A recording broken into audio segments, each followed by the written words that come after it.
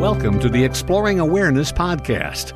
Join Dr. Frank Anderson and Lisa Berry in exploring new ways to live in this chaotic world and find peace and joy in the most unlikely places. Welcome to the Exploring Awareness podcast. We're always grateful when you decide to tune in and check us out and listen to our ongoing conversation. I'm Lisa Berry here with Dr. Frank Anderson. How you doing? Hello, everybody, and welcome back to the Exploring Awareness podcast for another exciting episode. Exciting for sure. I mean, it's just been so amazing to me that we've had all these conversations, and who knew that awareness, the word awareness that we hear so much, had so many different applications and meanings in our life. So I hope you listening have heard that and been able to apply it to your life. And what do you want to talk about it in this episode, Frank? Well, I like that word awareness so much, as you know. Yes. And we've been uncovering all of these amazing things about ourselves through awareness. And we've dubbed this the Big Fun Journey. So yes. I want to keep that theme going. I love it. But I wanted to bring it around to a place where when we first started this podcast, we were talking about mindfulness techniques. And it's just come up to me recently. What does it actually mean to be mindful? And how is that related to awareness? And I thought sometimes it could be an obvious thing that people may assume people understand when they talk about mindfulness and awareness. But I thought we might want to break it down a little bit. It gets to the how, it gets to the ability for any person to understand what we're talking about, not just those with lots of experience. You know what I mean? Well, I'm a radio broadcaster and I do a lot of different interviews. And of course, my favorite are the ones about mindfulness. And I ask a lot of different guests, let's start with a description of what mindfulness is. And I noticed everybody has a little bit of a different explanation. So I thought, well, what is it then? And many people have come up with a definition of mindfulness. Right. And you're right. They're not the same. And the reason they're not the same is because it's actually hard to define. Well, how would you define it? Well, we've talked before about how difficult it is to use words. Right. And, I hear a lot of words, a lot of talks, a lot of words, and we make a lot of words, on this podcast as well. So I want to, right at the very beginning, I want to introduce the idea that what we're talking about is really something experienced, something felt, a felt sense, right? About what it means to be mindful. So when we have to use words to describe mindfulness, we hear phrases like paying attention. Right. But we also know that paying attention can just be focus, just something you do with your brain, pay attention to the traffic, pay attention to where you're parking the car. The second part of a mindfulness definition we often hear is kind of an on purpose. So there's you might be paying attention when you're parking your car. You're probably doing that somewhat on purpose, but when you use the word on purpose, it suggests something a little more intentional. Wouldn't you say? Well, first of all, when I used to go places, I don't go many places now due to the pandemic. I never can remember where I parked my car. And I'm that lady walking up and down the aisles, going, where is it? But then when you compare that to mindfulness, it is kind of like, all right, sometimes I'll say, all right, stop, look around, remember that you're parked in this direction, you're 3 aisles over. So it is being in the present moment and observing my surroundings. So that is kind of an interesting way to describe mindfulness. Well, yeah, you think you could definitely be mindful of how you park your car, but that's still not quite what we're talking about. So, well, I meant being in that moment and remembering, and not so much about parking my car, but just stopping and being in this moment and observing where I am and what I am. And is that one form of mindfulness? Yeah, I really think it is. Like when you're parking your car, if you're already kind of in a mindful state, you'll know where you park the car. What happens to me is when I'm rushing around and Right. I park the car and I'm rushing around and I haven't actually paid attention in the first place. I don't know where the car is, so there's kind of like this after effect. If you do things, I'll lose stuff a lot. Like right when I'm about to leave the house, if I'm rushing, and I put the keys down, I'm like, oh, where are those keys? So yeah, you've kind of lost your state of being. So yes, so we're talking about paying attention on purpose, but there's another part of the definition. It's in a particular way, right? And so then it's starting to get a little more detailed, isn't it? Like paying attention on purpose in a particular way. And, like what is that actual particular way? So it begins to open up another question. And then we also hear, non-judgmentally.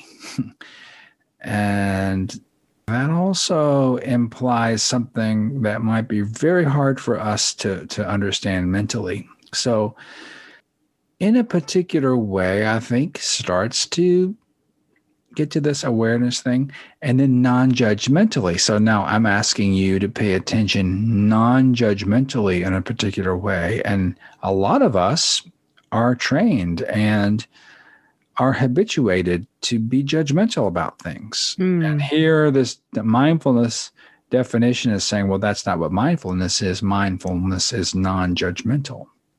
I don't know if I've ever heard non-judgmental applied to it. I always try to be non-judgmental in all situations, because who am I to judge somebody else?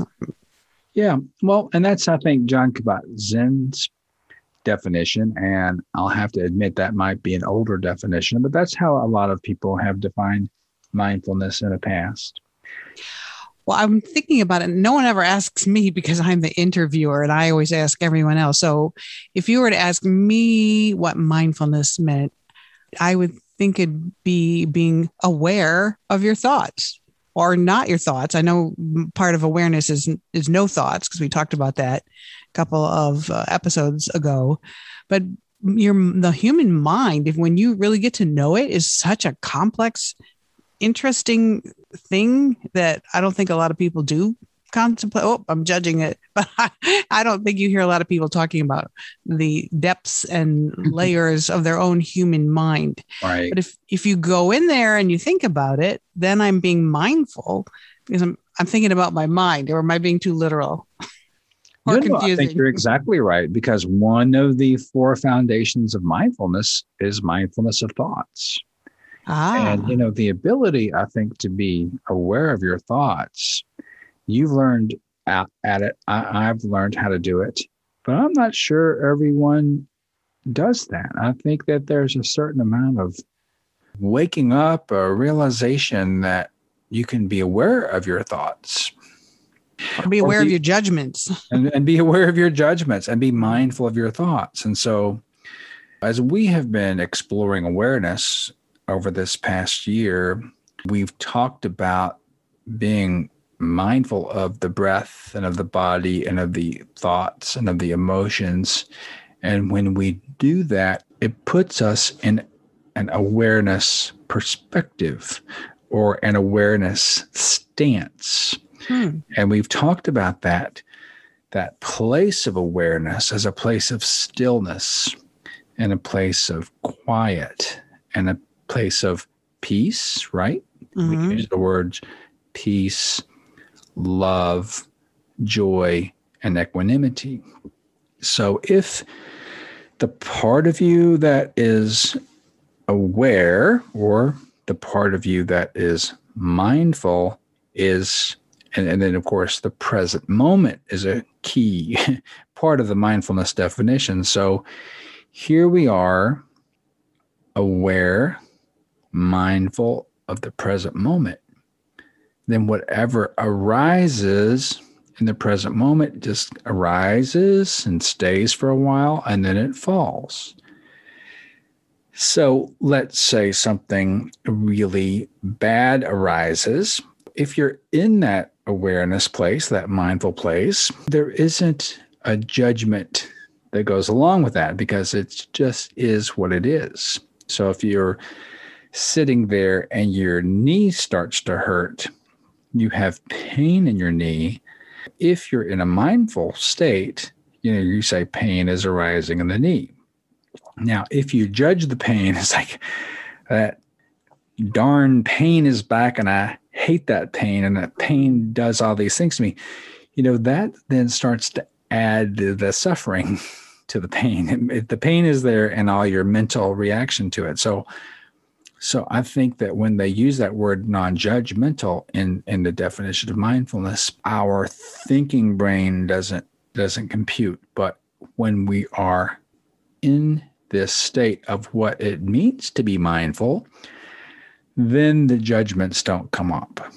Does that make sense? Well, I want to make make a practical application of that, because it seems like we hear about mindfulness so much more now. It used to be positive psychology, or it used to be self-awareness. Now I think the generic term we're hearing a lot is mindfulness. And I think people are like, oh, what does that mean? And what do I have to give up to do that? Or what does it entail? Or why would I even be interested in mindfulness? So I was trying to think of a more practical way to describe it and why someone would want to be mindful.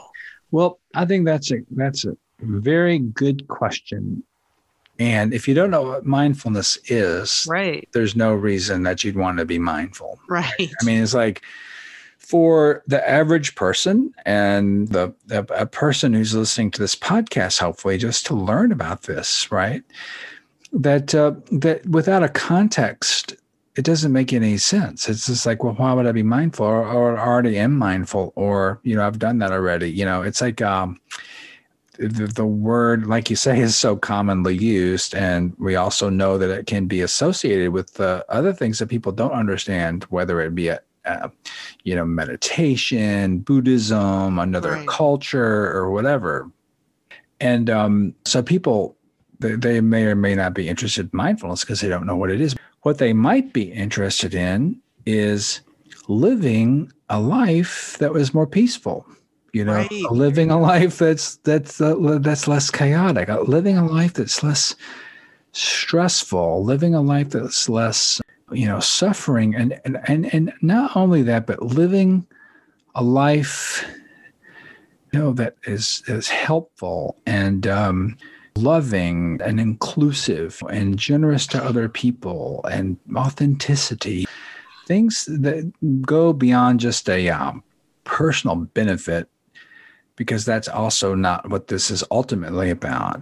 It's about being in the world in a loving and peaceful and generous way. You just said all of my favorite things. Seriously, I'm like, yes. Yeah. So does that make me mindful if those are my priorities, or if that's what I'm aware of? Well, so you may want all of those priorities, and our listeners may want those priorities. And it's like, well, how am I going to do that? Because I'm in this very difficult situation. I don't have enough money and I don't have any opportunity. There's all kinds of, idealism that comes along with this. And I want to really reframe that, because it's not about gaining something that we don't already have.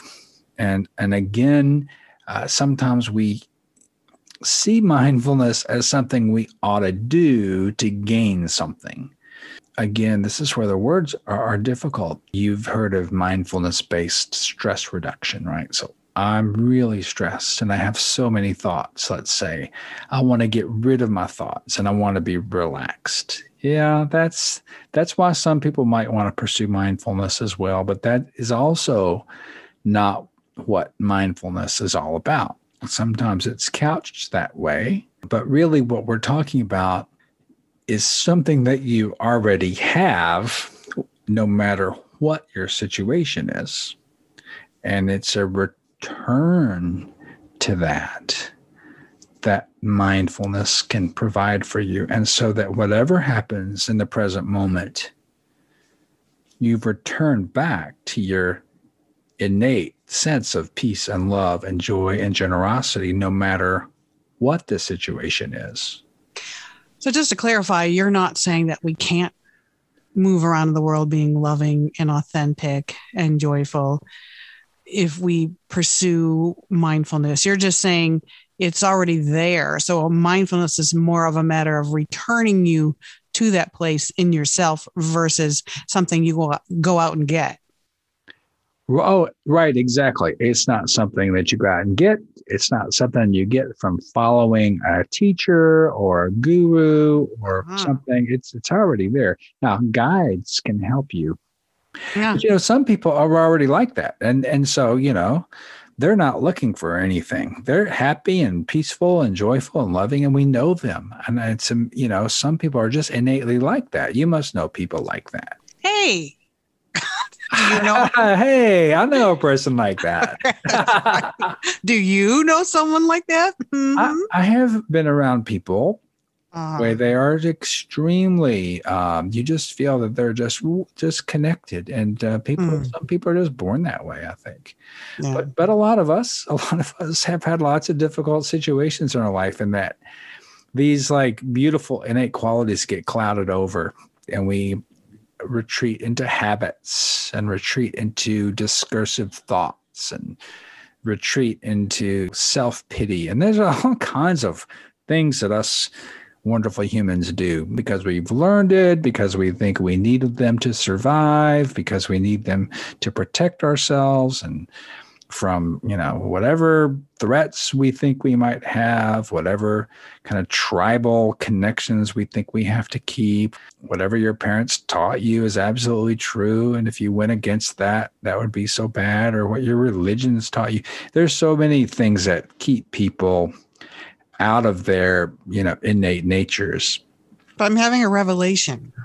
I'm raising my hand because you're raising your hand. I am like, please pick me, because maybe I was trying to imply that I was the person you knew who was loving and caring, and I missed that train. So, but let me just say, if I'm being quote unquote mindful, then maybe I'm better connecting to those qualities. And for me now, I have a new definition of being mindful. Being mindful means connecting me to those qualities that I value and want to move around the world. Yes. Well, I think that's closer, right? And it's, we've gone deep quickly on this discussion. Yeah, right. When you teach a class on mindfulness, it's hard to go right to that. So someone comes to a class on mindfulness and they want to learn to be mindful. And that's why I love this idea of exploring awareness, because this is an active, dynamic kind of question, right? So it's like, it's not that you're mindful or not mindful, but these mindfulness techniques will open up to a place of this present moment awareness, and that will look like you're mindful, right? And so it's not a cause and effect, but it's more of a description of someone who's kind of woken up from some of the things that were taking them out of the present moment. Okay. So I get what you're saying. And I hear you. Is that like a Frank Anderson thing? I know we hear awareness all the time, but I've never heard anyone really tie it to mindfulness. And I like the description and explanation you just gave. But is that kind of your take on it? Or is that a widely known thing that you're just teaching us about? This has nothing to do with Frank Anderson. Well, but it's your take. We know you like awareness. I mean, we call this podcast Exploring Awareness because and I know you didn't invent awareness. As I just said, everybody mentions it in passing, but we go deep on awareness. And now we're talking about mindfulness, and you've immediately tied it to awareness. And I just thought, is that the direction you personally prefer to head? It is a direction that a lot of teachers take. Okay. And that's why you hear the word awareness all the time. Okay. I personally think that we ought to focus on it a little bit more. Mm-hmm. But a lot of people are teaching kind of about mindfulness. Now, as I mentioned in a previous episode, Jack Kornfield has moved from the word mindfulness to loving awareness, Okay. right? And that more and more of us, I think that there's been an evolution in this whole field, right? It's very new, right? It came to us in many cases from Asian monks, right, who came over, and wonderful monks. Thich Nhat Hanh, for instance, has written so much about mindfulness, and Jack Kornfield and Jon Kabat-Zinn, all of them have been involved in Buddhist temples. I've been involved, and not to the same degree. When we take this concept of mindfulness from a Buddhist tradition, we do hear heavy on the technique, and there is that whole description of mindfulness from Buddhism, and those 4 foundations of mindfulness, which I think are useful for any culture. These aren't culturally specific, turn into this technique of learning to be mindful. And so we hear mindfulness of the breath, right? And some meditation is just mindfulness of the breath, on and on and on. I've spent hours doing that, Lisa. And, I've been exposed to different teachers, which I think has been great, right? I don't have a lineage. I don't have one tradition. I don't have a dogma. And I think because I'm an American kid, I can have the access to all these different teachers, and we have the internet and we have videos, and so you get access to all this stuff. So I do feel like that I've kind of put things together for myself. And when I was in Thailand, we learned mindfulness of the breath and body and emotions, and thought and awareness of awareness, although I didn't really know they were teaching that at the time. I wasn't quite there yet. And then when I was at the Zen temple, we were like concentration, like counting, mantras, koans, very much concentration. Although I was still kind of meditating like the Thailand people, but and doing both, but learning more about how this is all developed and evolved. And then I've mentioned Adyashanti many times, and he's a fantastic teacher, and he's kind of been through a Buddhist tradition as well as a Buddhist teacher, and he still values his Buddhist heritage, but he also talks about awareness and awakening, and this resonated with me. And when I heard him speak and him articulate some of the same things I was feeling. So it's only with me doing this for 20 years or so, and then now trying to introduce this into my medical colleagues and the medical students and also the general public from a way that, or an approach that doesn't rely on kind of pure technique or another cultural context to understand. And so the exploring awareness, there is another podcast out there called the Awareness Explorers. So, we're not the first. That's an interesting podcast as well. So it's not just me, but I do think that I only came up with that term because I've been working with this for a very long time. And I wouldn't have come up with it, when I first started meditating. Well, to me, it's when there seems like there's more opening, more possibility in awareness and awakening. To me, that's kind of like lets the light in and gives you room to grow and expand. Whereas mindfulness, I think some people just think, and it could be that mindfulness is just being aware of your mind. It's just being aware that there is this conversation going on and there are these judgments going on. And maybe you need to stop and go, hey, what's going on in there? And that's mindfulness. Whereas to me, awakening and awareness is just kind of like, yes, there's so many possibilities and so many different ways you can look at it. And it just seems larger to me. Yeah, it is larger, Lisa. And I think that some criticism of mindfulness amongst, some spiritual teachers is that it is limiting. It could be limiting. You're absolutely right if we're just using mindfulness and stopping there. And so some of the spiritual teachers are in beautiful, religious contexts, Buddhist contexts, Buddhist thinkers. And, if you look through Buddhist literature, you see all kinds of amazing things. But, that's where I think that I'm not going to teach Buddhist spirituality at the medical school or with my patients. We've got to come up with a way that makes this approachable and applicable to our situation. And so this is our contribution to that conversation. I get it. I feel that now. I know what you mean, because I don't like to be defined. I don't like to be defined by my zip code or my religion or who I follow, or everyone's free to believe whatever they want and join whoever they want. I'm not trying to judge that, but I just feel like awareness is just open-ended and non-judgmental and not tied to anything other than possibility. No, exactly. And the beautiful thing about it is, I believe that people gather and they're in community around their cultures and around their religions and their rituals. And I think it's fantastic. But, you can think a lot of things in lots of different religions, and one group might think this and one group might think that. Thoughts are thoughts, and that's fine. But the awareness of thoughts is going to be the same for all of us. The awareness, and let's say the awareness of awareness, is what's going to unite every human being, no matter what's going on in your brain, no matter what synapses have been created in your gray matter.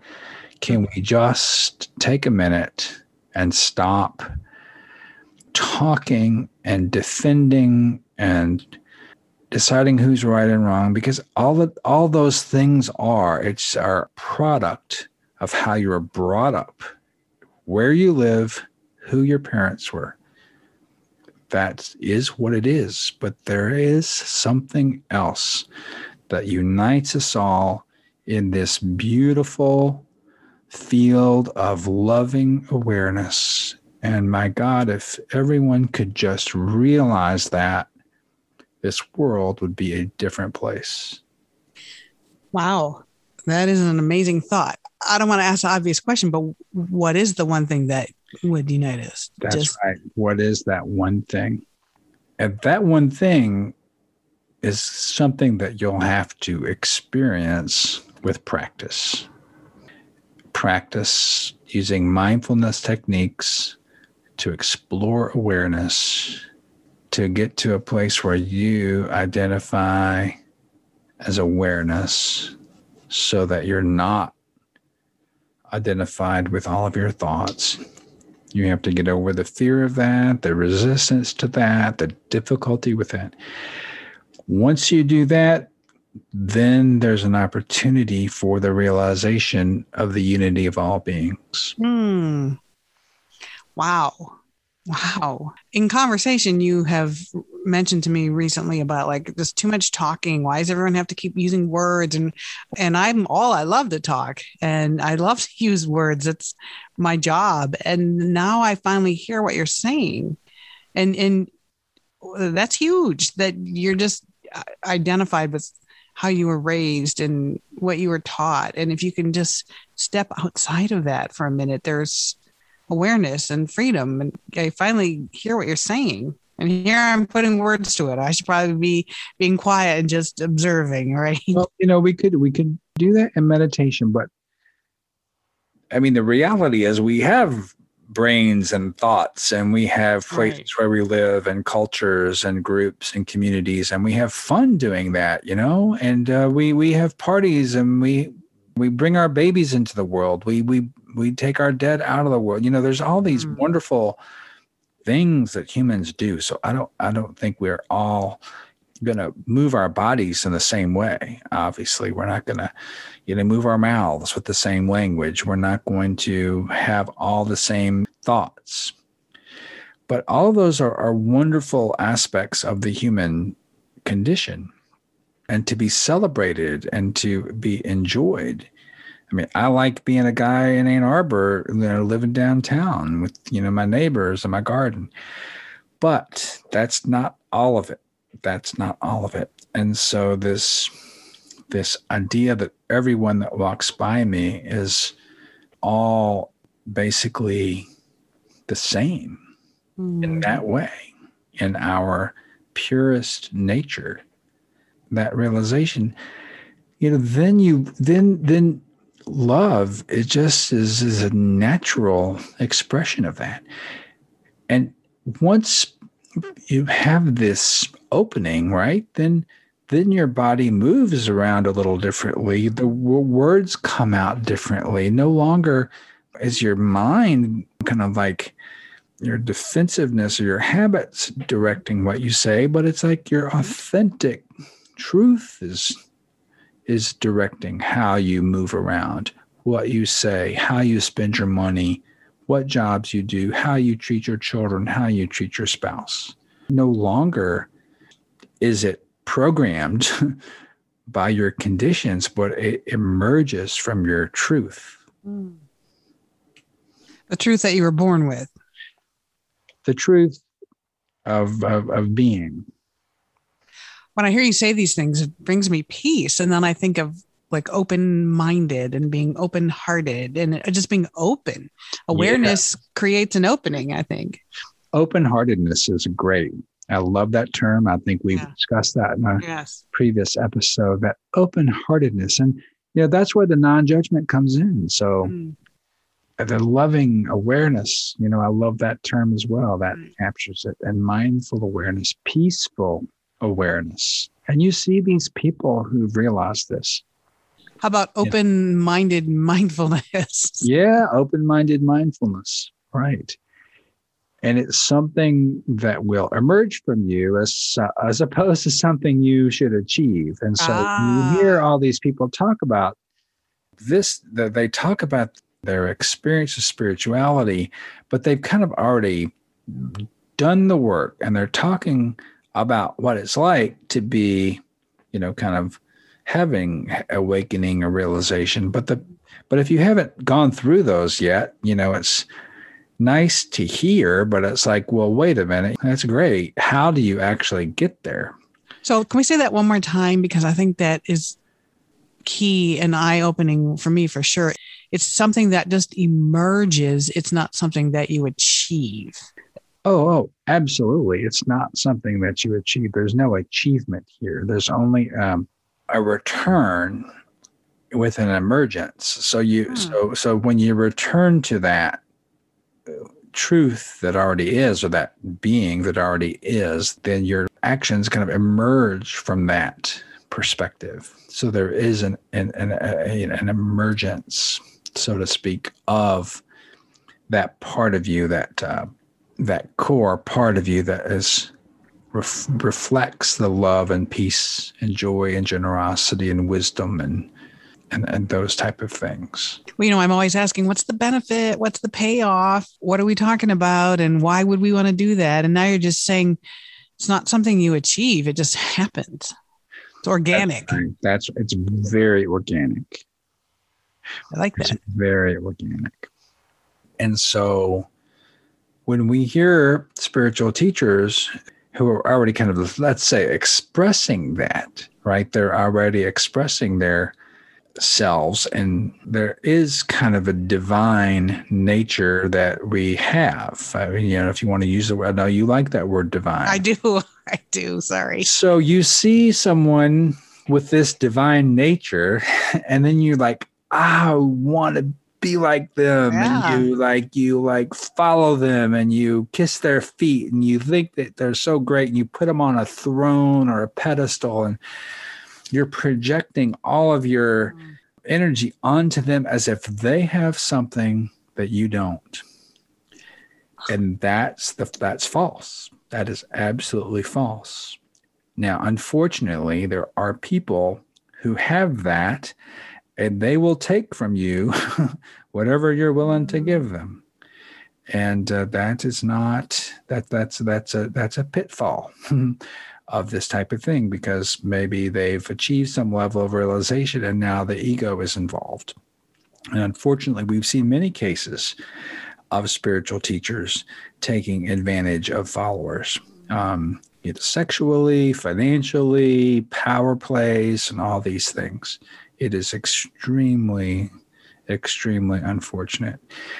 I mean, there's a lot of great people out there who don't do that, but unfortunately, we only hear about the ones that do, and prominent ones. And it's heartbreaking to hear that kind of thing. But this is not a requirement. This is not something that you have to do. If you can see the divinity in someone else, that means you can see it in yourself.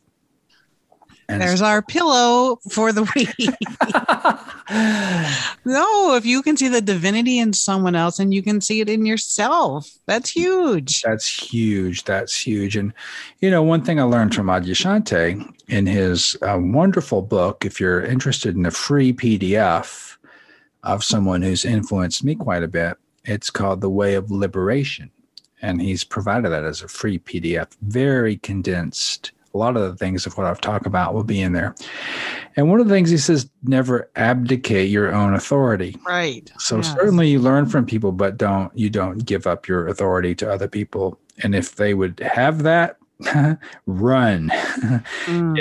If someone would have me as their disciple, then I am going to go the other way. Because that's not what this is about. Partners, guides, teachers, but certainly there's nothing you give up to someone else. Now, in some cultures, it's pretty common to do that. But here we are in the United States of America, and that's not our culture. So let's not do that. Let's go back and say, let's be aware, bring everything to awareness. So be aware that I am really drawn to this person's divinity. So go back to the awareness, it's always in the awareness that you'll find the answer. And you'll understand awareness, and I think by using mindfulness techniques. And we could call them exploring awareness techniques, but let's use the word mindfulness techniques to open up to awareness. And that's how we do our guided meditations, which we could move into now, unless you had a couple of other questions. No, I think you've been chock full of information, and I'm smiling from ear to ear. Thank you so much for these great things that you've said. Yeah. And the how is so important. The how is so important because we can talk. Right. We can talk forever, and people do. and it can get really complicated too. And people have been working with this for thousands of years, Lisa, right? And religions have popped up all around it. And let's just cut through all that and let's just experience it for ourselves. And let's give our minds a rest. And let's do feeling, let's feel into this. Let's commit right now to feeling into our deepest self. And people say, well, I can't do this, and my thoughts are too busy. Well, that's because you're aware that your thoughts are too busy, but you don't know that you're aware. And just stop and feel into that. You just said, my thoughts are too busy. Who said that your thoughts are too busy? Your awareness said your thoughts are too busy. All right?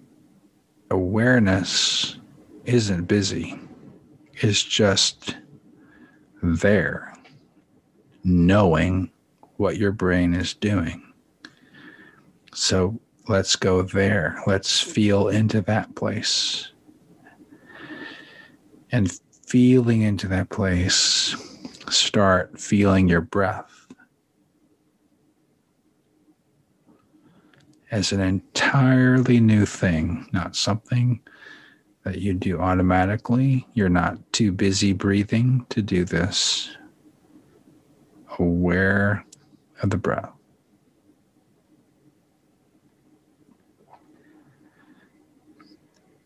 And part of you is mindful that you're doing this. And that is awareness.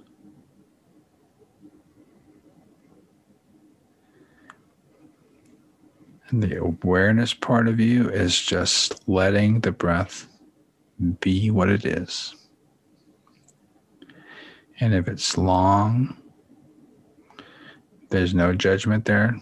Oh, that was too deep of a breath. No, it's just how your body's breathing. If it's short, it's not up, too short. Some breaths can be extremely subtle, right? It's barely moving. So you can say, subtle breath. Or sometimes your breath is really coarse, and you say coarse breath, or a cough, or a sneeze. So that's how we start. Sounds come in a lot, and people sometimes have ringing ears. And if you listen really closely, you'll hear something like a little, maybe not a ring, but there's sounds in your ears. And some people even meditate by being aware of the sounds in their ears, or the background noise, just hearing it and being aware of it.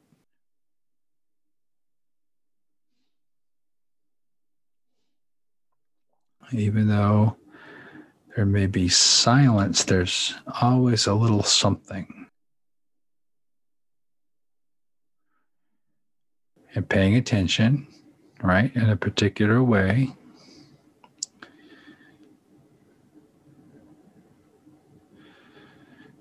Sometimes little beeps come and go, right? So you can practice awareness of that. And then you move to the body and scan the body, right? And,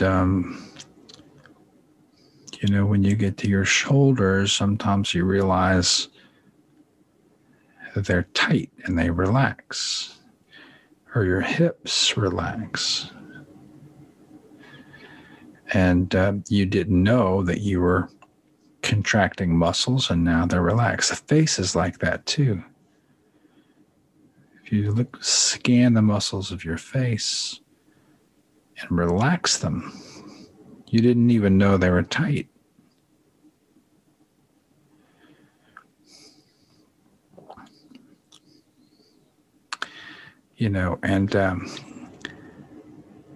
Not that this is a benefit, but monks don't usually get wrinkles because their faces are so relaxed.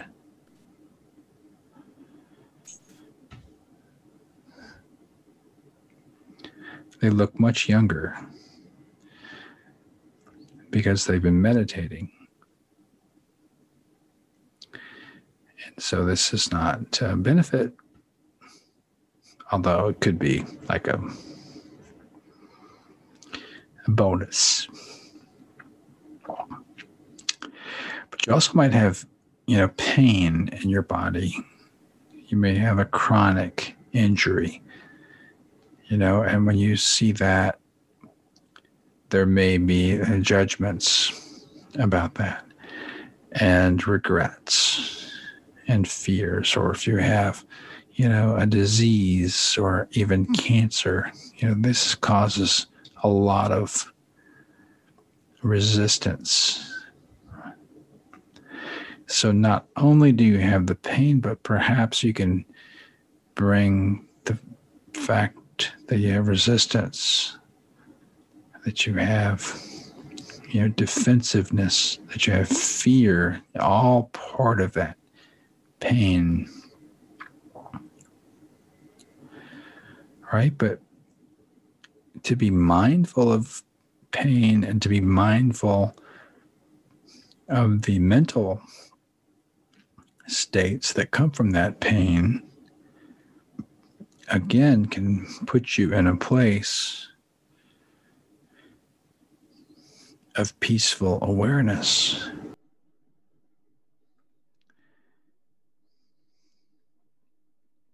You may not want to give these up. You may say it's impossible. So you bring that idea into awareness, the idea that it's not possible. Whatever your brain can come up, bring it to awareness, whatever excuse you want to make. Try it.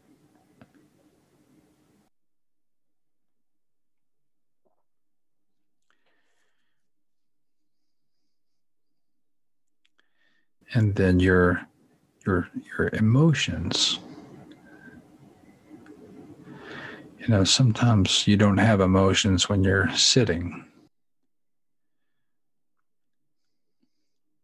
But then sometimes emotions come up. Memories of things that you regret. You feel regret. You feel failure, feel disappointment. You know, all these things in the past can come up when you're meditating. Come back to feel like they're haunting you. And you push them away. But with this, what we're talking about, to wake up, is to let them come up. So yes, your mind might have a lot of emotions. The goal here is not to push them down, but to let them come up and see them.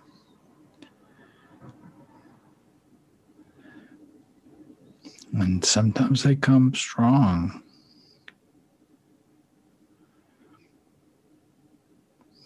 But kind of like a wave on the beach, they come in and they crash in and they go back out. And sometimes with this mindfulness, we're just holding them as what's happening in the present moment, letting them be non-judgmental, and the waves come crashing in and they roll back out. They come and they go, just like that.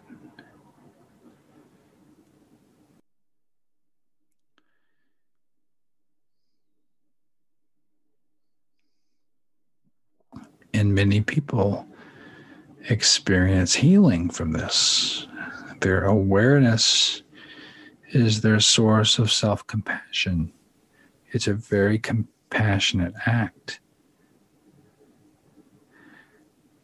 to let them come and go.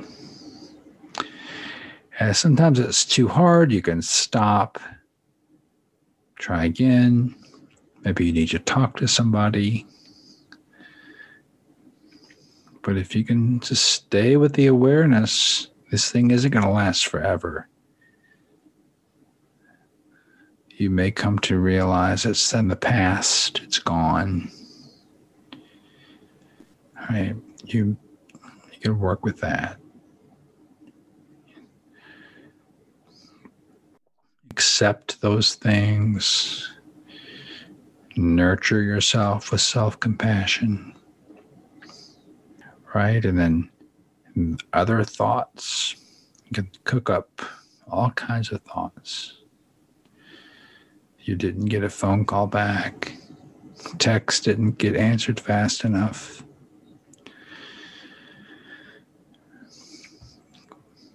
Coming up with what someone else is thinking. Their brains are doing that all the time. Good for them. Let them do that. But there's a chance here. There's a practice. Just like the breath breathes, the brain thinks, and we become aware. And so that awareness knows you're thinking. The awareness knows you can't meditate. But awareness is still there. And awareness is your mindfulness. And so you're meditating, you're present. Now, awareness of awareness. So you know that you know. It's where the words stop.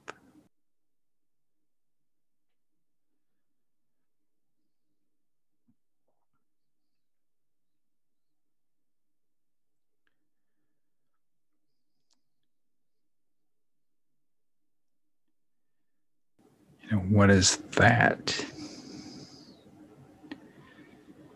And what does that mean for all of us? Is there some realization of the unity of all of us in that space?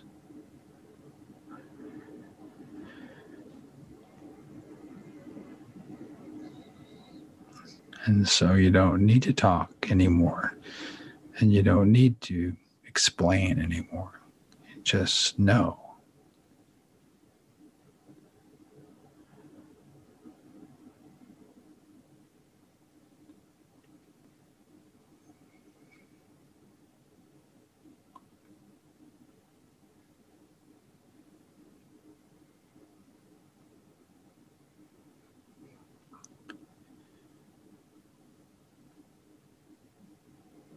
And so we practice, and we get to know this place. Right? And so when we're not meditating, this place is informing us. It's guiding us. In ways you discover the next time someone offends you, the next time the thoughts come, next time the emotions come, you know now who you are. And it takes practice. You have to do this practice as often as you can, and get to know this place that's already there, and then you move around the world a little differently, a little more gentle, loving, generous. It's not just about your happiness, but the happiness of all beings.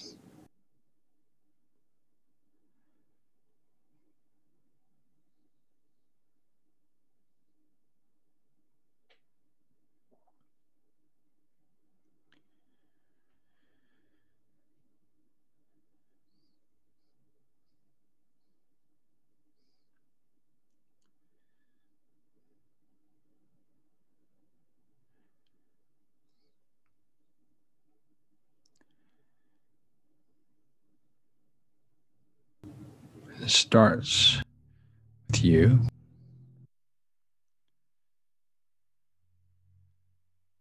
A peaceful person can make a peaceful family. A peaceful family makes a peaceful neighborhood.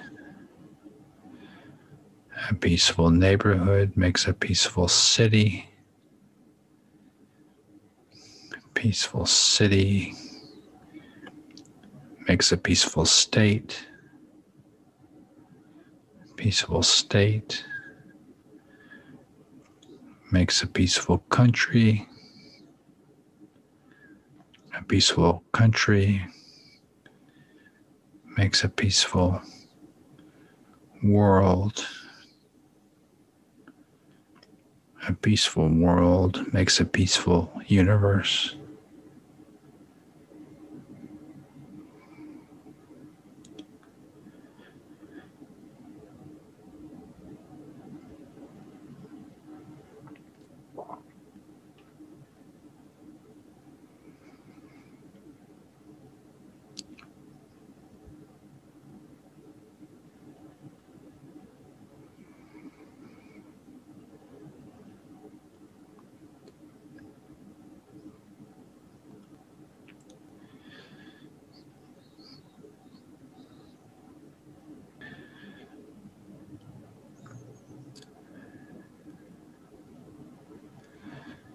If you'd like to continue meditating, you could just hit pause on your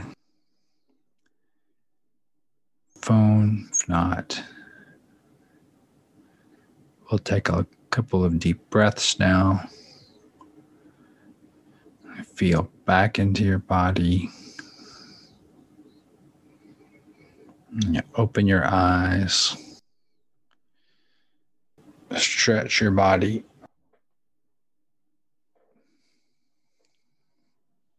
Sit upright, and we'll see how Lisa is feeling. You feeling peaceful, Lisa? I am. I can't believe, though, for 32 years you've been trying to teach me how to meditate, and just now you tell me that it prevents wrinkles? Well, that would have got me on the path a lot faster.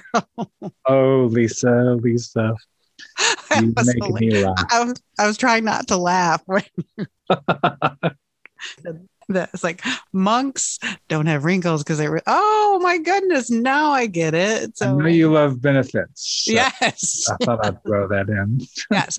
And you said something else that I'm going to type in big letters. I'm going to post it all over my house. You said, nurture yourself with self-compassion. I thought, oh, nurture yourself with self-compassion. Yes, the self-compassion, that's part of your innate world.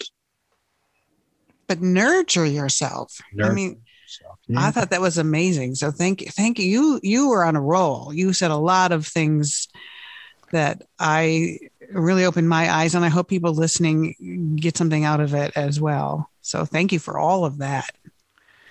Well, you're welcome. You're welcome. And, I thank all the people that have taught me, and we'll all understand this more and more with our practice and our conversations and our enthusiasm for this big, fun journey. Yes. And if you'd like to email us, again, we put this out here every week, exploringawareness@gmail.com. We know we have listeners all over the world, and we'd love to hear from you. We're on Facebook. We have a Facebook page, Twitter, and Instagram. Look us up, like us, leave a recommendation or a review of the podcast, if it's a good one, on any of your podcast sources where you're listening now. Yeah, and I encourage everyone to try at least a daily practice, 5 minutes or so if you can. If you're going to do silent meditation, you can go through the same things we go through, the 4 foundations of mindfulness: breath, body, emotions, and thoughts. Or you can just look at one of the guided meditations. We also have some at our website, exploringawareness.org. I've been listening to the Letting Go one a lot lately. I mean, they're all good, but Letting Go I find really peaceful and helpful. Great. Well, thanks so much for listening. Yeah, thanks everybody. Have a great week. See you soon. This podcast is not an attempt to practice medicine or provide specific medical advice, nor does use of this information establish a physician-patient relationship. Listening to this podcast does not replace medical consultation with a qualified health or medical professional to meet the health and medical needs of you or others. If you are having problems, please see your primary care provider or your local mental health professional.